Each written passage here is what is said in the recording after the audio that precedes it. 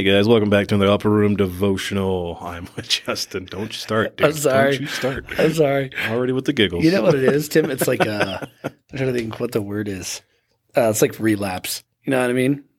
You know, it's like we had it down, and you've been saying it that way. Yeah. And now that I started pointing out that we're doing it that way, it made it hard for you to It's super pronounce hard it the way now. it is. My brain just stops working now. We're doing a devotional. That's what we're doing. We're doing a devotional. It's a devotional. Yes. Okay. Tim, what do we got, man? All right, so I want to read a story. I consider this the interrupted miracle. Okay. All right. Cool. I would be in Luke 8, 40 through 56. It's kind of a decent chunk here, okay? Cool. And as Jesus returned, the people welcomed him, for they had all been waiting for him. And there came a man named Jairus, and he was an official of the synagogue. And he fell at Jesus' feet and began to implore him to come to his house. For he had an only daughter about 12 years old, and she was dying. But as he went, the crowds were pressing against him. And a woman who had a hemorrhage for 12 years and could not be healed by anyone came up behind him and touched the fringe of his cloak. And immediately her hemorrhage stopped. And Jesus said, "Who is the one who touched me?" And while they were all denying it, Peter said, "Master, the people are crowding and pressing into you." But Jesus said, "Someone did touch me, for I was aware that power had gone out of me." When the woman saw that she had not escaped notice, she came trembling and fell down before him and declared in the presence of all the people the reason why she had touched him and how she had been immediately healed. And he said to her, "Daughter, your faith has made you well. Go in peace." While he was still speaking, someone came from the house of the synagogue official, saying, "Your daughter has died. Do not trouble the teacher anymore." But when Jesus heard this, he answered him, "Do not be afraid any longer. Only believe, and she will be made well." When he came to the house, he did not allow anyone to enter with him, except Peter and John and James and the girl's father and mother. Now they were all weeping and lamenting for her. But he said, "Stop weeping, for she has not died, but is asleep." And they began laughing at him, knowing that she was dead. He, however, took her by the hand and called, saying, "Child, arise." And her spirit returned, and she got up immediately. And he gave orders to something to give her to eat. Her parents were amazed, but he instructed them to tell no one what had happened. Yeah, good story. Good story. This is kind of two things going on at the same time. What were your thoughts? So I feel bad for this guy named Jairus. His daughter's dying. He knows that Jesus can heal her, and so he rushes to get to him, right? Yeah. Now there's a crowd, and they're on the way to his house. And all these people are crowded around him, and then this woman just comes out of nowhere, touches him, gets healed, and he literally stops his momentum to get to his house to heal his daughter. Yeah. To ask, "Who touched me? I felt something leave me," right? Mm-hmm. And his disciples are like, "Dude, what are you talking about? Everybody's touching you." Like, you know what I mean? But then he stops and he talks to the woman, calls her daughter, which I heard was the only time Jesus ever called anybody daughter was this passage right here. Kind of interesting. But he talks to her, says, "Daughter, you know your faith has made you well." To get up, he starts doing a sermon, and then you get word that his daughter is dead. Yeah, and he's like... That's why I consider this like the interrupted miracle. Yeah. The girl would have been fine if he would have just made it there, but instead got involved with this interrupted woman with Dude, this problem. I was reading this like 2 days ago, and what was standing out to me is that the child who has died is 12 years old, and the lady has been struggling for 12 years. I'm like, there's some correlation there. I don't know what that is. At some point, I will figure it out, and I will come back. Numbers are always and fun. let you all know. But yeah, what's interesting to me about miracles like this is that God knows what he's doing, right? And he always seems to be doing more than what we see on the surface. Mm-hmm. And so what's interesting to me is that this official, Jairus, was an official of the synagogue. And so the synagogue had a healing ministry.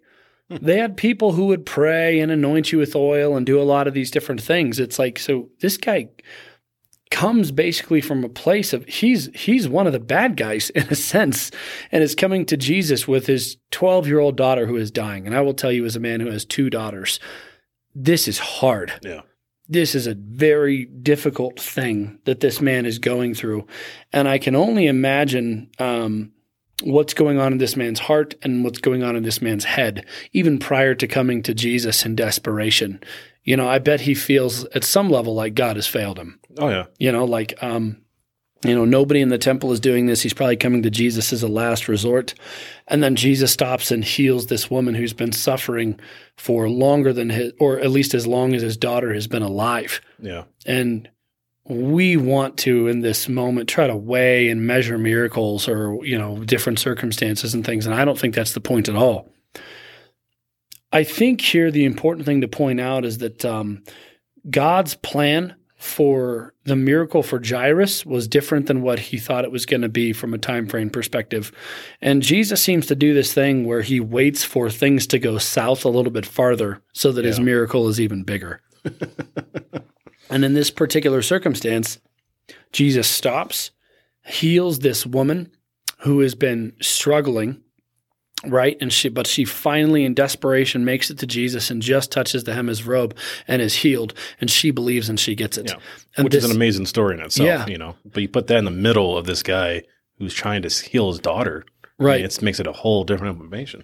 Well, I think what I'm trying to show, at least at some level, is this woman got it and knew that all it would take was a touch and she would be healed. And this other guy is struggling with doubt. You have one extremely faithful person who finds healing instantly in the story of the person who's doubting God's power, right? God's powder. Yeah. Yes, it's pixie dust. Yeah. Order it now for $9.99 on our website. Tim, in your life, does it not feel like there's lots of people who are having their prayers answered and yours are not? All the time. Right? This is the story of the late miracle that's greater. This lady gets healed from, a bleeding problem, but this little girl comes back from the dead. Mm. And everyone, in this room is laughing and is basically saying it's too late. Yeah. It's too late. And Jesus basically rolls in and brings this girl back to life and then goes out the back way and doesn't even tell these people. Yeah, that's funny. I was going to bring that up to you. Like, what was that implication there? Like, it's my flesh thinking this, right? I'm like, if everybody was laughing at me, I couldn't do anything. And I did it, I would brag about it to everybody. I think God invites people who want to celebrate. Let me say this a different way. Those who get to celebrate the work of the kingdom are those who are part of the kingdom. Yeah.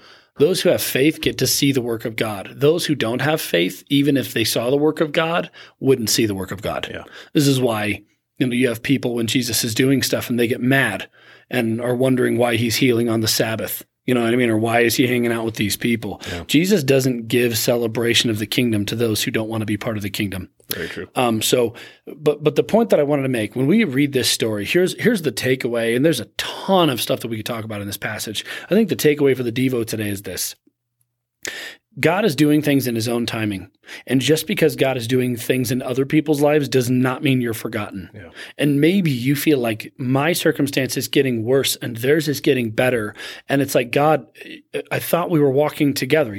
I felt like you were with me. And now suddenly I feel like you've stopped and I'm alone and my situation is getting worse and you're helping other people. And I just want to know what's going on. And the story of Jairus is here to remind us that no matter where you find your circumstances, God's going to be glorified and he can bring dead things back to life. Nice. That's what he does. And so if the church had failed him, and in this particular circumstance, it's kind of like that because he's a Jewish official, and then he goes to Jesus and he feels like Jesus is abandoning him, I want to tell you, stick around with Jesus because this guy could have left when his friends came up and said, she's dead. Don't bug him anymore, which is what I would say most people think. There's going to come an opportunity in your life for you to bail on the miracle or the thing that you feel like God has told you he's going to do because you feel like it's too late and God can't do anything. And I'm telling you right now, stick around. Just wait and see because we serve a God who doesn't do it in your timing, but does it with but comes through on his promises. And when he does, especially if your circumstance has been extra difficult, he does something extra special. Awesome. So thanks, man. Right on. I got to say that I did steal this from my brother's podcast episode, but I thought it was a great word in there for us to be able to get your thoughts on. So thank you for enlightening me with this too, man. Of course, man. Of course. Yeah. And his podcast is good. So it is. I dig it. I still want him to listen to this, but he stole my content, Let him know. No. Let him know. But hey, good word. I hope that did resonate with some people out there. Yeah. I hope it blesses you guys this week. Stay the course, stick with Jesus, and wait for the miracle. Yeah. Thanks, guys. Right.